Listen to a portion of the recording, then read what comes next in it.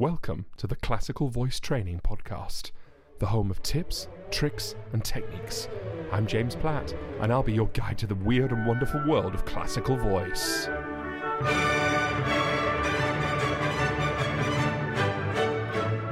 Join me every Tuesday for interviews, exercises, training tips, and much, much more.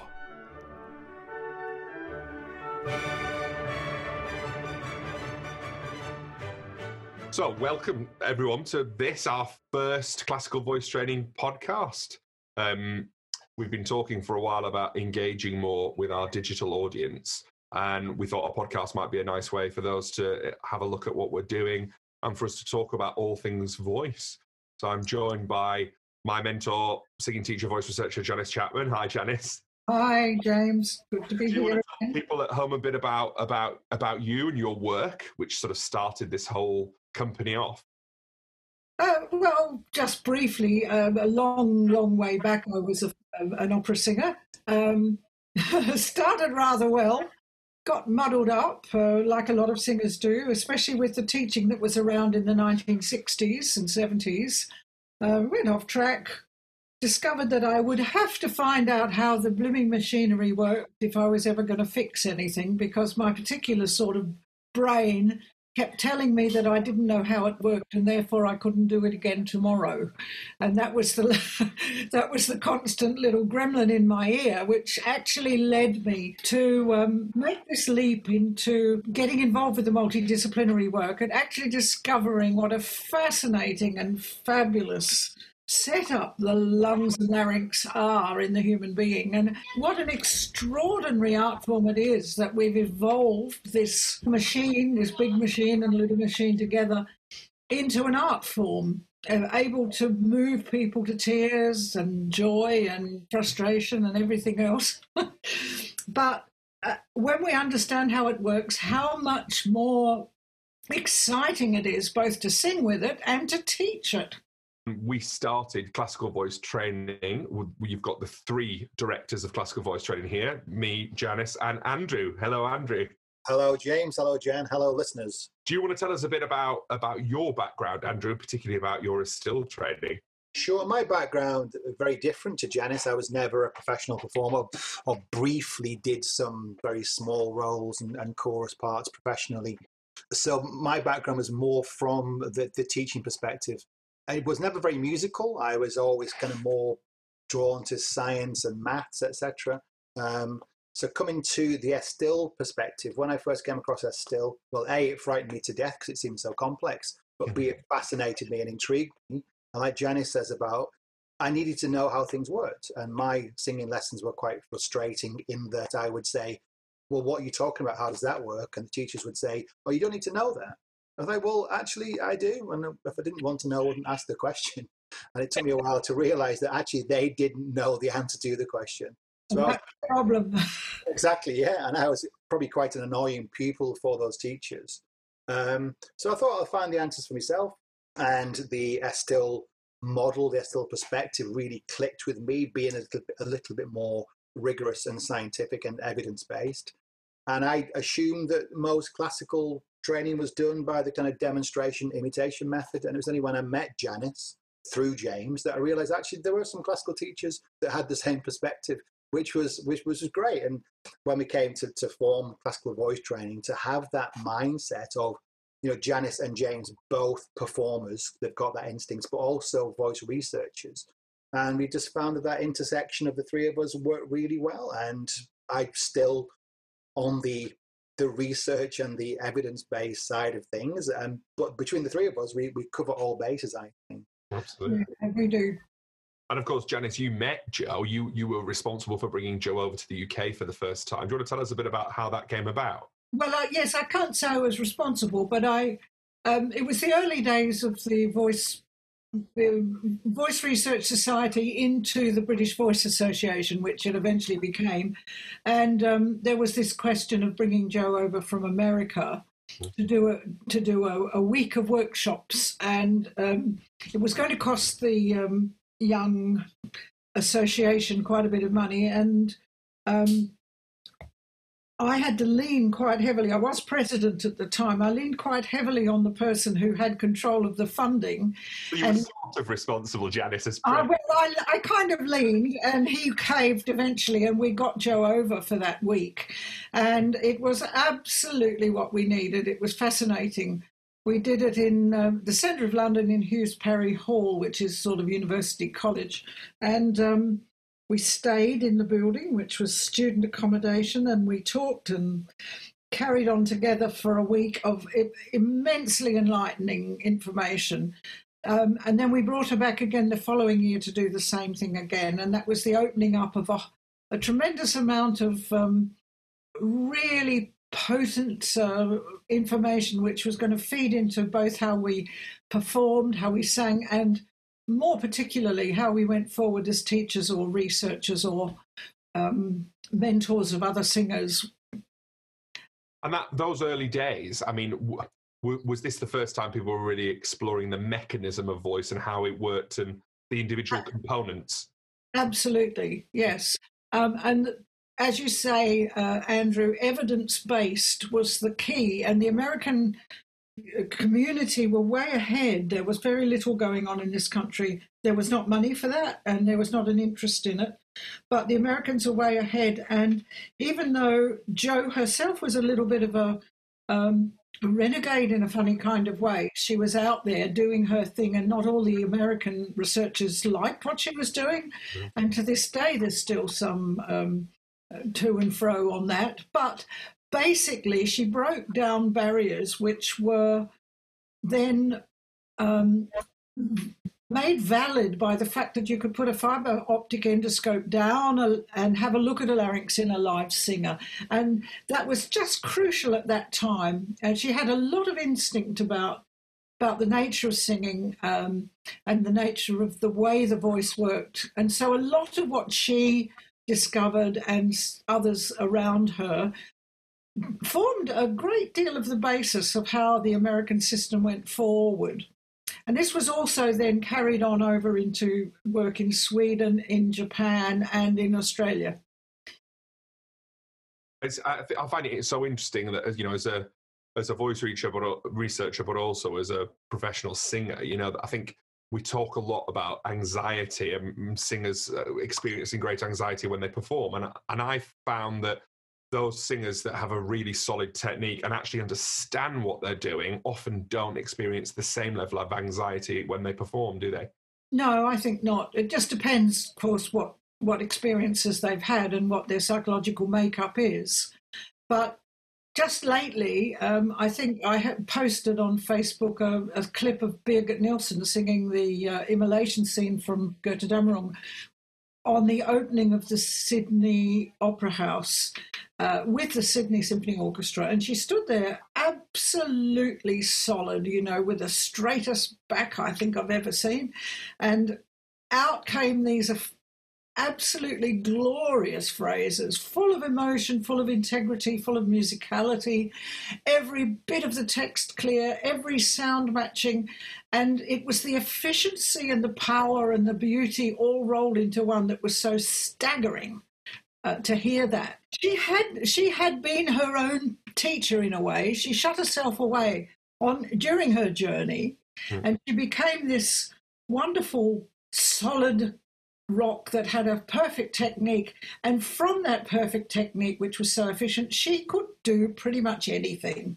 It was absolutely amazing. And that, to me, is the most moving thing, because having a really efficient instrument, which you know what's going to come out of your mouth, gives you then the ability to forget all about the technique and get on with the artistry. And that's exactly what's happening when you watch that video, for example. Staggering. Absolutely. And I mean, Andrew and I sort of started our still training within a couple of years of each other, I suppose, didn't we? Andrew was my first singing teacher, and it had a huge impact on, I think, everything we did thereon. And that is what actually brought me to Janice in the end as well, through Paul Farrington. Andrew, when we think about a still, we think about it very much as a model of working, don't we? How do you feel today that model, we need to expand on that model, and how has that model expanded in light of more recent developments in voice? Sure. I mean, as it was explained to me, and we explain it on our courses, a model is a useful construction, but it's an artifice. You know, an architect's model of your house explains where things will go, but you can't use the sink, the bathroom. So it helps you get a handle on things. So models are limited. So the Estill model, yeah, it's a great way to hang things on there and understand the overall concepts. How things have moved, this gets us into kind of contentious territory, really. I think if Joe was still alive today, things would have moved on a little. Things would have become absorbed. The more modern research in the things we talk about, like Natalie Henrich's research, Ken Bozeman's research, etc., I think there'd be more of a tendency to absorb new information. As we said before, Joe was rigorously about the evidence and the science.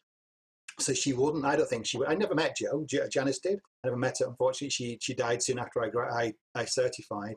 But my understanding of it is that she would have been on top of the new research, the way that we're trying to be. So as an organisation, I think things tend to get stuck. It's a very slow-moving organisation, and wishing to be respectful to Joe and Joe's work and Joe's memory, maybe there's a reluctance to move things forward in the way that maybe she would have. I can't speak for Estill as an organisation, but from my perspective, I don't see how the research that we've done recently contradicts any of the Estill model. It just reinforms certain aspects of it and makes more sense. That's my personal opinion. Taking my Estill certified teacher hat off, that's my personal opinion. Absolutely. And I mean, you know, talking about reassessing things, I mean, the whole of the voice science world was sort of blown apart fairly recently with this idea of a non-linear voice theory, which is what we very much work on in our courses now, essentially everything affecting everything else. Whereas previously in voice science, we adopted a more linear theory of power source filter. The interactions between those groups have become even more important. I mean, I'll throw this out to both of you. How has that affected how we now work, maybe? Well, I will say, just to chip in, that on my very first Estill course, the concept of dynamical systems was introduced, and that concept of everything affects everything else was embedded within that. I think we talk about power source filter because we have to teach any model in a linear fashion. Yeah. Time moves in a straight line. We have to do it that way, but I don't think it was ever explained as this happens, then this happens, then this happens, but rather understanding those things individually, but they work collectively. To me, that was always in the Estill model. It's in our model as well. So I don't see that as a contradiction. Maybe, again, more clarification. Of course, as we've had new research come in, absolutely. And I mean, Janice, the work you've done on breathing, particularly, and recognising that changes in the respiratory system have profound effects on the vocal folds and the resonance has been a hallmark. Tell us a bit about that. Yeah, well, this is where Joe and I, Pamela Davis and I had to part with Joe because Joe wouldn't take on board anything to do with breathing and support. She didn't like the concept. But during the first course that we did, she was demonstrating some primal triggers for getting the sounds that she wanted. And I asked the question of what was she doing with support? And she said, nothing at all, you know. So I was brave enough or foolhardy enough to say, Joe, do you mind if I come and put my hands on your torso, please, for a moment? No, that's fine. Come on, out you come. So I went and I put my hands around her abdominal girdle. And as she prepared to make a primal sound, as she prepared to make a trigger like whine or cry or something, her body leapt into the most perfect supported condition. Now, she thought nothing was happening, but with my hands there, I could feel that body was so schooled that it was doing it automatically. And this is what happens a lot of the time when singers have been trained. They eventually think they're not doing anything. And this is a problem of singers maybe who have wonderful careers as singers, but then turn to teaching and don't recognise the fact that their bodies behave very differently to their students' bodies because their students haven't been geared up to use these muscular systems. So that for me was really pivotal. I knew that I could put everything I'd learned from Joe, which was a massive amount, on top of the work that Pamela Davis and I were doing on what was going on in the abdominal muscle girdle and the pelvic floor of the professional opera singers that we were testing in Sydney as part of our research. And I came out of that whole experience knowing that if a singer had been taught to breathe in incorrectly, for example, to bring in the exhalatory muscles as they breathed in, so on inspiration to jam on basically what would eventually be needed for exhalation, that they would stuff up the system basically, and that was what was happening a great deal.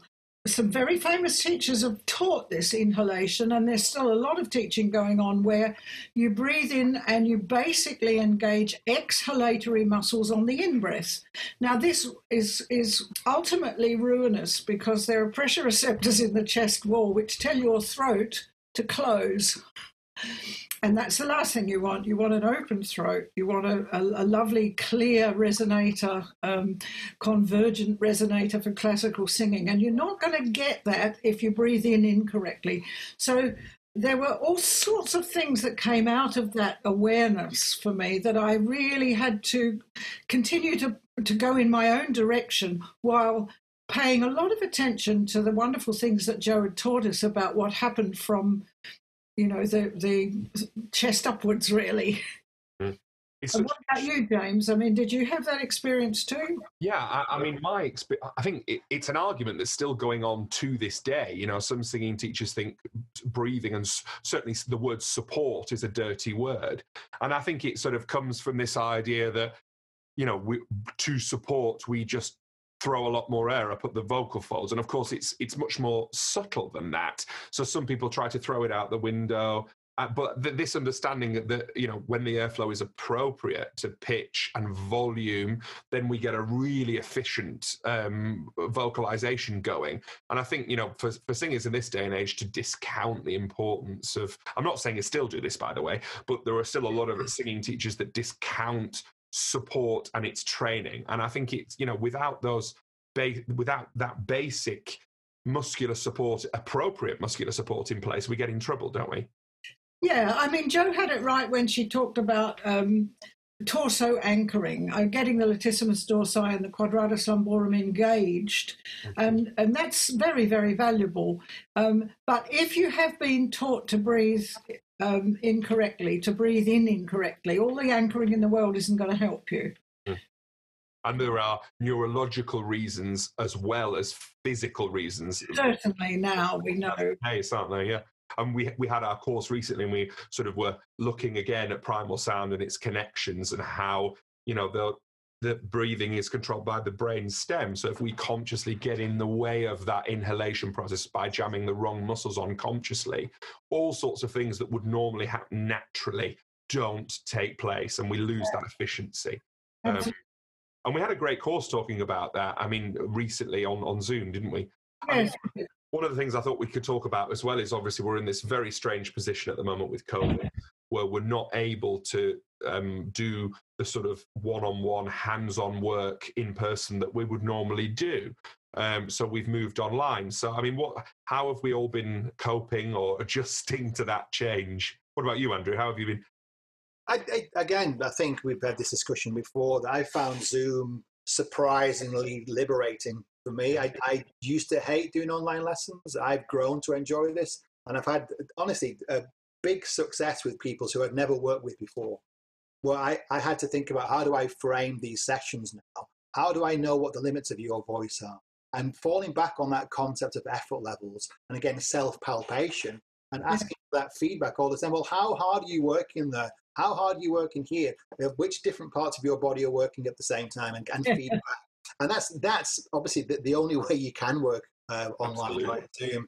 And in the last workshop that we did, the breathing and support workshop, where we introduced your palpation protocol, James, to ask people, and it's straightforward. It's like, well, just give me an estimation. Are things moving? How hard are they moving? What direction are they moving in? Exactly, yeah. And ask for that. So I found it actually I say surprised. I got a review from people on Google saying they've been surprisingly brilliant, is what he said. Whoa! Unexpected. Obviously, always having worked face to face, he's found that Zoom lessons were really useful. So certainly on our courses, our workshops, this is how it's going to have to be for this year, where we normally stand up behind people and put our hands on pupils. I think we've had enough experience now for the past 100 days, as they say, in lockdown. So we, even on an online version of our practical SATs course, we will be able to get useful feedback from the participants. Yeah. Not exactly the same, but still be very efficient and very functional, I think. And again, we're very pro students becoming autonomous, aren't we? And students being able to look after themselves without constant supervision from us once they've had a basic level of training. And I think in a weird sort of way, doing things on Zoom, we have to do that. The students have to understand exactly what they're doing, how to do it, how to check that they're doing it properly, because we can't do it for them, can we? Exactly. What about you, Janice? How have you been doing it? Yeah, you have to upgrade the detail of what the instructions you're giving. So I've found a way, which I know is quite commonly used. If you sit on a dining room table chair, like a dining room chair, and you put your hands under the seat of the chair, and absolutely with your shoulders down and your hands underneath the chair about the level of your bottom, and you try and pick the chair up, you're going to engage all these back muscles beautifully. Now, I wouldn't have used that. I'd have had my hands there, feeling whether the student was connecting to this abdominal girdle area. But when they do that pretend to pick yourself up on the chair, I can see very clearly if they're doing it right. They can sit, they can test it out themselves. They immediately can feedback what a difference it is. And of course, I can hear the change in the way they're moving between the notes and in the effort level that's going on in their vocal tract. So we're finding new and better ways to be really precise about what we're asking students to do and getting the feedback from that. Absolutely. And I was going to say, you get a very personal view of somebody's face and torso. And if you're looking at them on a screen in quite a closed environment, you notice every little detail, don't you? Oh, you do, yes. The twitches around the mouth are particularly telling because, as Ron Morris would tell you, if you pull on the buccal muscles on the top lip and the cheeks, for example, you actually interfere with the way the soft palate is behaving. So those little twitches are very important. And of course, what's been revealing to me is that in a room, in a singing lesson, I might have missed that twitch. Yeah. And on camera, my God, I don't miss anything. Exactly. In full HD. Yeah, exactly. I'll be honest with you, I'm thinking now, this is a random thought here now, that when people come to our studios for lessons, there's a lot of pressure on them to perform for an hour. They've made a commitment in terms of flying in, driving in, on the train, and suddenly the pressure's on the pupil and the teacher. This hour has to be worthwhile. Yeah. Zoom, because they're just zooming in the middle of their day from the bedroom, from the kitchen. There's much less pressure, and you get a lot more. You get less done, but in much more detail, I find. And I'm thinking now whether or not, again, we could all work worldwide. We could get a much wider clientele by working on Zoom. Should we be stuck with only working face to face with people who can find their way to our studios? I'm really wondering now about where I go with this in the future. If this lasts for another 6-12 months, most of my business will be online. I can expand my clientele to the stage where I wouldn't actually need to go back to face-to-face, but for maybe no more than 10%. Really finding the advantage now, which I'd never thought I would do.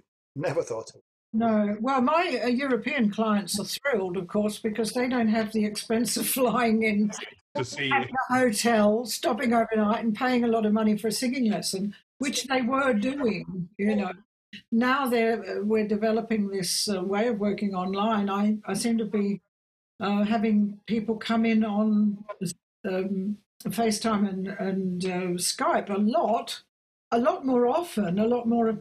Well, it's just proving more efficient, basically. I do need some time, though, to go and hear them in the flesh, because with opera singers, I have to be sure that they're delivering across an orchestra. Of course, yeah. And I can't do that. You can't mitigate for the technology, can you? And that's they at the moment, can they? They can't sing with an orchestra, so Exactly, you can't hear they can sing with an orchestra. Janice can be in the audience listening. And that may be an advantage for me because, again, the bulk of my clients are more theatre and CCM, so they'll always come through a mic anyway. So it's the MO, so things are okay. Easy, Andrew. Then that's. I never describe my job as easy, but maybe easier than yours. Yeah. No, it's forcing us to be creative in different ways, and I've taught before online before all of this happened, but I mean, we refine our methods, don't we? Yeah. It's adapt or die, isn't it? And I think, again, the big outcome of this will be that pupils, as Janice says, will realise actually you don't necessarily need to make that commitment to come face to face for every lesson. Other ways we can work. People could record themselves, in HD on their iPads, send it to us for assessment. We could then look at things, and then now and again have a face to face. Now and again have an online lesson. I think we're all going to adapt the way we work, and it will be to the benefit of the pupils, I think. Absolutely. Such an interesting time, isn't it? Yeah. I think that my younger students, Guildhall students particularly, have benefited from my doing a half hour regularly, a half hour intensive rather than an hour once a fortnight. This is very much more potent. I agree. And it sort of neatly separates out, because at the moment, there is technology out there to allow us to have a pianist with fairly low latency. But I think most of us are working technically intensely for half an hour. And I think, that it forces us to do that. But actually, that's very, very beneficial for the singers, isn't it? Yeah. Get too bogged down with repertoire and to have a real technical session.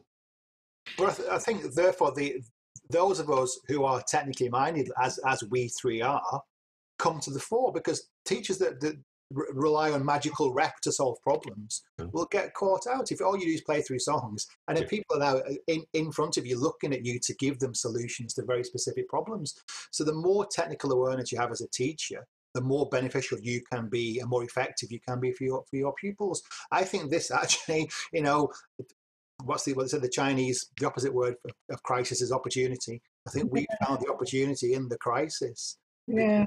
It actually does play to our strengths. It does. Yeah. So, moving on, we've been reviewing, the three of us recently, what we're doing with laryngeal and acoustic registration, and there's been a lot of new research recently that we're including. So let's talk a bit about that. Originally, the Estill model uses the body cover model of voice production, doesn't it, Andrew? Looking at the body and the cover of the vocal folds as a way of defining registers. Could you talk a little bit about that? Sure. Again, that's things from Hirano, I think, originally. Absolutely, yeah. The body cover principle. So that's where I came from with all this, and that was a massive revelation to me. As in, head voice, chest voice, although they're terms that are still prevalent, to me it never made sense. I couldn't feel that my voice was in my head or in my chest. I always felt there was something wrong with that model. And when I came across the Estill, and again, the body cover, the true vocal fold body cover condition, that made far more sense. About you can define the sound at a laryngeal level based on how the vocal folds are vibrating. That was a revelation to me. And the more modern research, again, from Natalie Henrik and others, goes into great detail using that body cover model to say, well, yeah, there are actually 4 different ways the vocal folds can vibrate. And that then forms the basis of what originally you'd have thought of as a register. And the problem with this is going to be murky waters with registers, as we'll cover in our workshop next week. A register means different things to different people. Does it mean a series of notes with similar sound or produced in the same way? And again, my scientific method was always like, no, it's laryngeal, it's laryngeal, it's laryngeal. And then when I met Janice, it was like, well, no, it's not just laryngeal. And we had this intuitive model of scientific registers and singing voice registers, which was, again, a revelation for me. And I did, probably you'll agree, I did fight against that for quite a long time. It's like, no, what the lines do? What the vocal folds do? Yeah. So where we've come to recently is that kind of, again, the intersection. Like, you can't ignore either. It's not purely a source thing or a filter thing. It's a combination of both. And the research that we've all read recently and absorbed into our teaching just, again, redefines the fact that our intuition was correct on this one. Yeah. The vocal folds do one thing, but the sound that goes into the vocal tract can be shaped in many different ways. So when people talk about head voice and head register, that's very confusing because they mean different things. The overall voice quality is literally a recipe made of different components, one of which is the vocal tract setting, one of which is the vocal tract set, the vocal fold vibration pattern. And understanding those two things separately helps you then to understand how they combine. And in the first edition of SATS, Jan, obviously you already had this work by Natalie looking at the definition of laryngeal vibratory mechanisms, M0, M1, M2, and M3. Can you talk us a bit about how you found that and how useful you found that in the early days when you started to incorporate it into your teaching? Well, it was essential, really, because it was very clearly defined. You can recognize vocal fry, you can recognize M1, M2, M3. And I was interested in how to get people in and out of those different vocal mechanisms efficiently. So I wasn't so interested in what showed up on the equipment. On the scope or... or on the oscilloscope or the spectrographic equipment. Except that when I was in America once, I did see a 3D version. And that really blew my mind, because that one I could understand because it had peaks and troughs in 3 dimensions, and that was the only time it really made sense to me, I have to admit, as a singer. Yes. Yeah. Okay. So I realised I was so out of my depth. It was so complex. I kind of shut my mind down a little bit and went with what I knew worked. Yes. And how I explained it and how I taught it, it turns out was pretty good. For example, when somebody is in M1, which is the speaking voice register for a female, for example, what I'm speaking to you in now, we have the possibility to disguise, for a few notes, disguise the fact that we're singing that register by changing the setting of the acoustic part of the vocal tract. So we can fool everybody except our singing teacher, maybe, as to what voice we're in. Now, Natalie's calling that M1X or M2X, and she's defining it in a good way, because sometimes as we're coming down in M2, which is middle voice for us singers, you can put a sort of M1 quality into that. So that would be M2X, and M1X would be what we used to call chest register or chest voice, with a shape that disguised the fact that we were in that register, and then matched and mixed very much better with M2. So this kind of discussion's been bashing on for years. And the reason I came up with the idea that we should have 2 ways of describing registration was I listened to a number of scientists arguing with each other, and I thought they are never, ever going to agree on this. And we singing teachers are never going to agree either. So we need 2 ways of describing it. That's exactly right. This leads us nicely into what we're going to talk about on our workshop on Friday, the 10th of July. Hopefully to make you less confused, not more confused. Absolutely. And to demonstrate it in a way that you can deal with it in your studio or deal with it in your singing. There's a certain amount of kind of science behind this, acoustical science, that we'll introduce in as simplistic terms as possible. And the workshop will be divided into like understanding the principles, but then we will ensure that everyone understands what relevance this is to you as a teacher and to you as a singer. And the practical application of the science is what the day is all about. I think we need to go into understand the science to an extent. Because it's not that complex. It's not rocket science. It's not quantum mechanics. It's just basically an intersection of two separate ingredients that form a multitude of different recipes, and then what we think of then as. I think the problem is it's a terminology problem, that register means different things, as Jan said, to different people. We can clarify that very simply by saying, well, there's a laryngeal element and a vocal tract element. That's it. Yeah. Important. Yeah, it's really important as well when you're looking at understanding male and female registration. So Janice was just talking about female registration, where middle voice may be in M2 still and chest voice will be in M1. But of course, as men, we spend, I'm not countertenors, but baritones, basses, tenors, we spend all of our lives in M1 and modifying M1 at the top of the voice and at the bottom of the voice. So whereas the middle register for men will still be very much in M1, the middle register for females will be in M2. Now, if you get those mixed up in the way that you're trying to teach a singer, you're going to get into trouble very quickly. You're going to have them in the wrong. Again, with that concept of mixed voice or a mixed register, that's where it gets confusing. Yeah, from a kinesthetic point of view, from a singer's point of view, it does feel like there's something in between old terms, chest and head, or M1, M2. But in fact, singers intuitively know that it's either, as you say, a reduced intensity M1, an MX1, or an increased intensity M2, MX2. And that's how the middle of the voice works, the transition between the two registers. And it's not a separate register. It's actually a vocal technique that you employ in the series of notes where you could be in either M1 or M2. Understanding that is vital, I think, for singers. And the way they feel those vocal tract shape changes, as we've discussed before, the concept of cover or turning over the voice is, again, very definable. It's very scientifically understandable. And hopefully we can shine a light on that for everyone a week on Friday. Absolutely. So, I mean, come and join us if you're interested in laryngeal and acoustic registration. I think all singers and teachers should be pretty interested, because it's our meat and drink for everything that we do, really, isn't it? And it gives us a whole... and it's a very low-cost program, isn't it? £60 for a 4-hour workshop, 2 hours in the morning, 2 hours in the afternoon.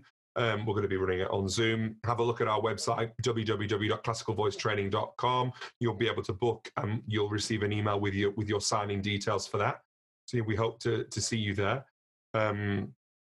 And we've had a lot of friends and colleagues from around the world who might not be able to attend because of time zone or other commitments. So if you're in that category, please let us know, and we can plug you into a recording that you can watch when you're ready, sort of thing. But it's been really interesting, hasn't it? I mean, going from our live courses, which are normally very hands-on, obviously we've had to cancel those this year, but finding these new ways to engage with people has been really interesting for us, hasn't it?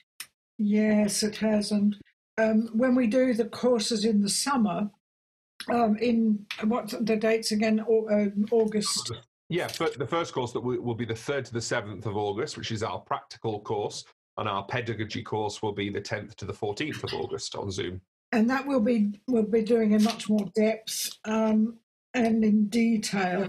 And hopefully a lowish number of people taking part means that we will be able to go individually to everybody. So it's going to be tailor-made, for people who really want to know what's going on, both within their singing and within their teaching studios. Much, much cheaper than having to stay in a hotel and travel to another city, of course. Absolutely. And I mean, also having this information packaged in the way that we package it is quite rare, to be able to have a real solid overview from a practical point of view for our first course, and then from a teaching pedagogical point of view in more detail for the second course. I mean, to get it all in a intense way over 5 days, I think is a really good way to really dive into the information, isn't it, Jo? Yes, it is indeed. Of course, all of the courses that we are based on Janice's book, which is Singing and Teaching Singing, A Holistic Approach to Classical Voice. SAT, James, SATS. We always call it SAT. So, yeah. So, Jan, tell us a bit about the evolution of SAT. So you're now on your 3rd edition? Yeah, we're working on the 4th edition now for next year.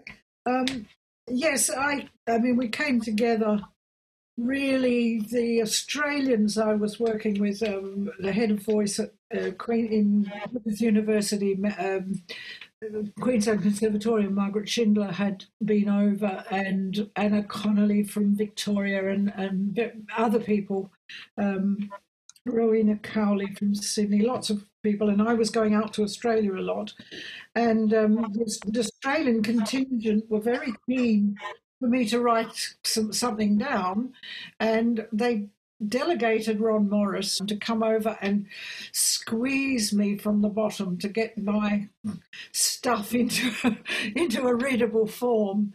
And the publisher, Plural, was Singular Press at the time, were very keen. They hadn't had anything like that at all when the first edition came out. It was the first one of that type.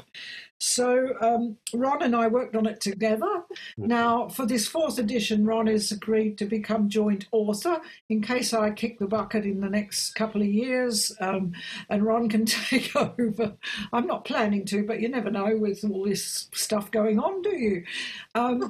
And we've been able to really update this fourth edition in light of neuroscience. Now, who would have thought, all these years ago, that it would all come round to this point where singing and teaching singing and the ethos within that pedagogical model would turn out to have a really valid backup in terms of neuroscience. And we're all really grateful and immensely relieved in a way that the things that we knew intuitively are now becoming evidence-based. So it's quite exciting to be working on a fourth edition, except it's going to be very hard work again, when the neuroscience now is backing up some of the information that we had with Pamela Davis and I initially when we did some research in Sydney, talking about the parts of the brain that fired up. Like the periaqueductal grey, which is like a mixing bowl where primal sound, emotions, all sorts of things come in and go out again, and everything's mixed in there. The breathing patterns coming from the brain stem, the intuitive stuff, the emotional imagination, the emotional motor system, all the things that we recognise when somebody sings to us that are present in the best kind of singing. And it doesn't matter what genre you're singing in, this evidence of this feeling that you get when primal sound underpins what you're saying has got some very great power to emotionally connect with other human beings. So it's a very exciting time for us in a way, and to be doing the fourth edition for next year is also a really exciting project. Oh, absolutely. Jan and I have been looking at a lot of the research again, and it's really good to be looking at it all again in light of some of these new developments. I'm very grateful that James is out of work at the moment. Don't tell him I said so, but he's got time to help me hugely with this, because it needs a younger brain than mine now. But it's interesting, Janice, often we've been talking recently on some of our lives about Stephen Porges and the work he's done, and we're really beginning to understand now what stage presence is and what is that X factor, that thing that when we hear great singing in any genre, we're drawn to it. And it's to do with our evolution as mammals, to do with our social engagement system and how we have evolved as a species, but it's crystallized in singing, which is one of the reasons people pay £280 for a ticket at the Royal Opera House, isn't it? I mean, it's a very special thing when it's right. Yes, it's hard to quantify, but it's getting easier. Yeah, and we're getting much more information to help us describe exactly what that is. And what's really astonishing is that as performers and as evolved walking musical instruments, we have the ability to feel the emotion in its raw form when we're rehearsing, and then to reproduce that emotion as an effort of emotional imagination and reproduce that feeling in a way that transcends the barrier between us and the audience, but doesn't lead us into actually breaking down and sobbing or strangling the baritone standing next to us. We don't actually go 100% anywhere. We have the capacity to inhibit that final 5 or 10%, which is, again, a part of our human evolution, which is astonishing. And the neuroscience is also kind of starting to quantify how the human brain is doing that. A chimpanzee can't inhibit his calls in order not to be discovered. Absolutely. He's stuck with it, but we can. Yeah. So we've got all sorts of things that we didn't know we had, and it's wonderful to know about them, really. Yeah. One of the things that classical voice training has done over the last couple of years and continues to refine is our own workbook, which we will use on the 5-day courses, especially as a guide through Janice's pedagogy. I mean, Andrew and I sat down many years ago and talked about this idea of having a singer's guidebook that we could have on the piano that would have lots of useful color images for all the things we might need to reference, and we sort of, with Janice's help and Ron's help, we got on with it and did it. I mean, should we talk a bit about that process, Andrew? It was quite a process, wasn't it? Well, it was, yeah. And it very quickly grew, and we realised you sketch something out, and you start to subdivide, and what went from being a straightforward, as you say, a guidebook into something much more involved. And hopefully we can carry on developing this. And last year we added 2 new entire sections to the book. In light of new research, obviously the neurological things we're talking about now will absorb into it as well. And I think we've also had discussions recently about how do we move this forward, again, in the post-COVID world. Can we find a way to make this more interactive? Can we find ways to embed exercises into the book, more like an app format? But then an app format doesn't work if there's no feedback with the teachers. So you could sit there and sing through an exercise, think you did it marvelously, and actually sticking your chin forward. So, yeah, that's no use at all. So we need to find a way that we can keep assessing this. And I'm doing some research at the moment with a couple of app developers in terms of how much can we do this? How much can you limit things to say, yeah, this is making that sound in the right way? Or will it always involve an interaction with the teacher? Probably. Hopefully, probably. Yeah. Technology's moving on at a hell of a rate, isn't it? And our ability to analyse sound and so vocal acoustics. Our workbook will hopefully become more interactive as time goes on, and be a useful item for any teacher, even a repetiteur to have on the piano to dip into and look at. And certainly we always wanted it to be a reference for singers to look back on after the courses. There's a lot more.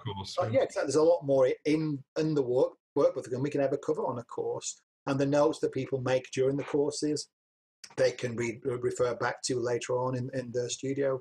So yeah, something we always wanted to do, wasn't it? For the past 15, 20 years. And absolutely. We thought we'd have some time. Yeah, exactly. Talking about time, I remember, I was in the middle of a full rehearsal schedule at Covent Garden. I think I was doing 2 or 3 productions at the same time. And I remember coming back, getting home at about 11 o'clock, having done a full day, and then sitting down at the computer and talking to Andrew till 1 or 2 in the morning regularly to get it done, didn't we?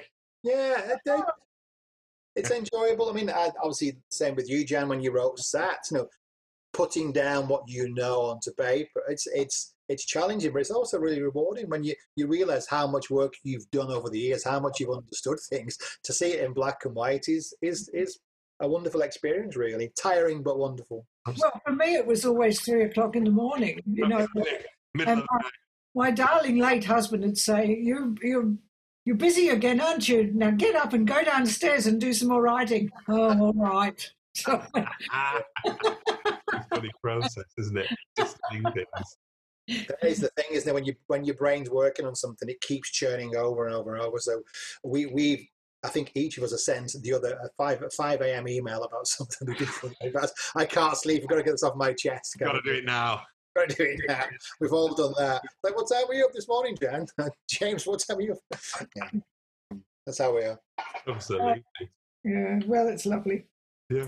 And we also thought, didn't we, that the workbook could represent, we could change it year on year, course on course, if we needed to, in a way that a published book takes much longer to do. So Janice's book is the full collection of essays, not just from Janice, but from all of the multidisciplinary practitioners that we refer to and use on our courses. That's Janice's original book, but the workbook could be something a bit more blithe that we could trial things and see whether they were useful and ask participants. And it's been a really interesting exercise for us, hasn't it? Absolutely. And after every course, people are very keen, to buy extra copies. And we haven't been able to do that so far, but we might get into a format where we can. Yeah. Yes, that's really. I wasn't going to talk about that, but I mean, we could talk. Do you want to talk a bit about what we've been discussing, Andrew, about what we might do with a workbook if people want to get access to it? I thought you just covered that in terms of the interactive app, yeah, or they might be able to get a copy from the website, maybe as well. Oh, sorry, sorry, mate, yeah.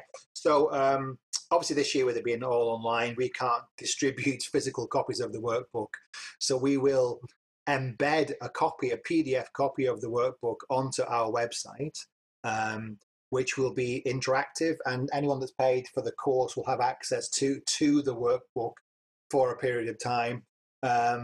Not quite the same as having it on your piano or in your office, but it will still be accessible for a while. And further forward, we are thinking generally of a kind of a subscription model for the company, where all our resources will be available to people for a small nominal monthly fee. And we'll do things like the webcasts and the workbooks and the random things that we talk about that we never can quite find time or opportunity to do it on a course. So there's lots of things we've got in the pipeline, and maybe using some kind of like a Patreon subscription model where we have people that subscribe to us to help us keep functioning when we're not presenting courses.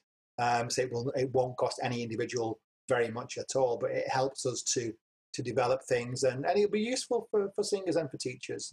That's what we've talked about recently. I think our minds have been focused by the lockdown and find ways to keep working, but we can again be more effective for everyone. And if anybody wants to email us, our email address is info@classicalvoicetraining.com.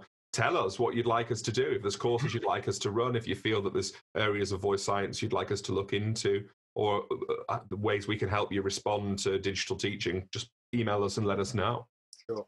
We'd love to hear from you. And we're also on Facebook, Classical Voice Training. We're on Twitter @CVT_LTD and Instagram @Classical Voice Training LTD. So, engage with us in all those channels, and you'll see we'll post about new podcasts, and we'll also post our live events there. We're going to run a few more live events, I think, before our next course, aren't we, guys? We are. Again, the thing is that we are geeky. We love talking about voice. We're just fascinated by it, and the reason we keep moving things forward is because if a new piece of information comes in, we have that growth mindset of like, oh, that's interesting. Can we find a way to absorb that? How can we use that? Yeah, as a closed-minded, like, well, that contradicts what I thought, therefore that information must be wrong. We do forensically analyze everything, don't we, between the three of us, and say, does that work? Does that fit? Are we wrong about this? Where have we gone wrong? Have you read that? Have you read that? And to be part of that ongoing discussion for our course participants and just people who want to be part of our community would be great. We'd love that. Yeah. What's the difference between a geek and a nerd? Oh, well, I think a nerd is the IT side of things. The geek is more anything that you're really fascinated by. But I am both a nerd and a geek. I don't mind admitting that. Oh, Good. Good. Yeah, exactly, yeah. Andrew's also a coffee geek. I'm fast approaching a coffee geek, but he takes the gold medal for nerdiness in coffee, don't you? Yeah, if we say I'm going to get really geeky now, because with making espresso, you've got three elements. You've got resistance, and you've got pressure, and you've got flow. It's exactly the same as singing. And we spray the aerosols everywhere, from us. Like the coffee smell goes all through the house. Absolutely, yeah. So my ultimate aim would be to find a way to demonstrate espresso making on one of the CVT courses to sing. Model. It's the same model. It's exactly the same model. You get the participants to taste the shots. Yeah, see what you think. All that. Watch the face. Yeah, absolutely. That's my ultimate ambition. And I'm sure we'll get there. I've just invested it in a new machine, so I've gone up market now in my espresso machine. So this is my final destination machine. So I'm delighted, and that is as geeky as you can get with that one. So. Absolutely. Fantastic. So there we are, classical music and coffee and everything else I think we've covered today, haven't we? Yeah, that's. We're full. Yeah. Oh, absolutely. So we'll see you all soon. Yeah. Cool.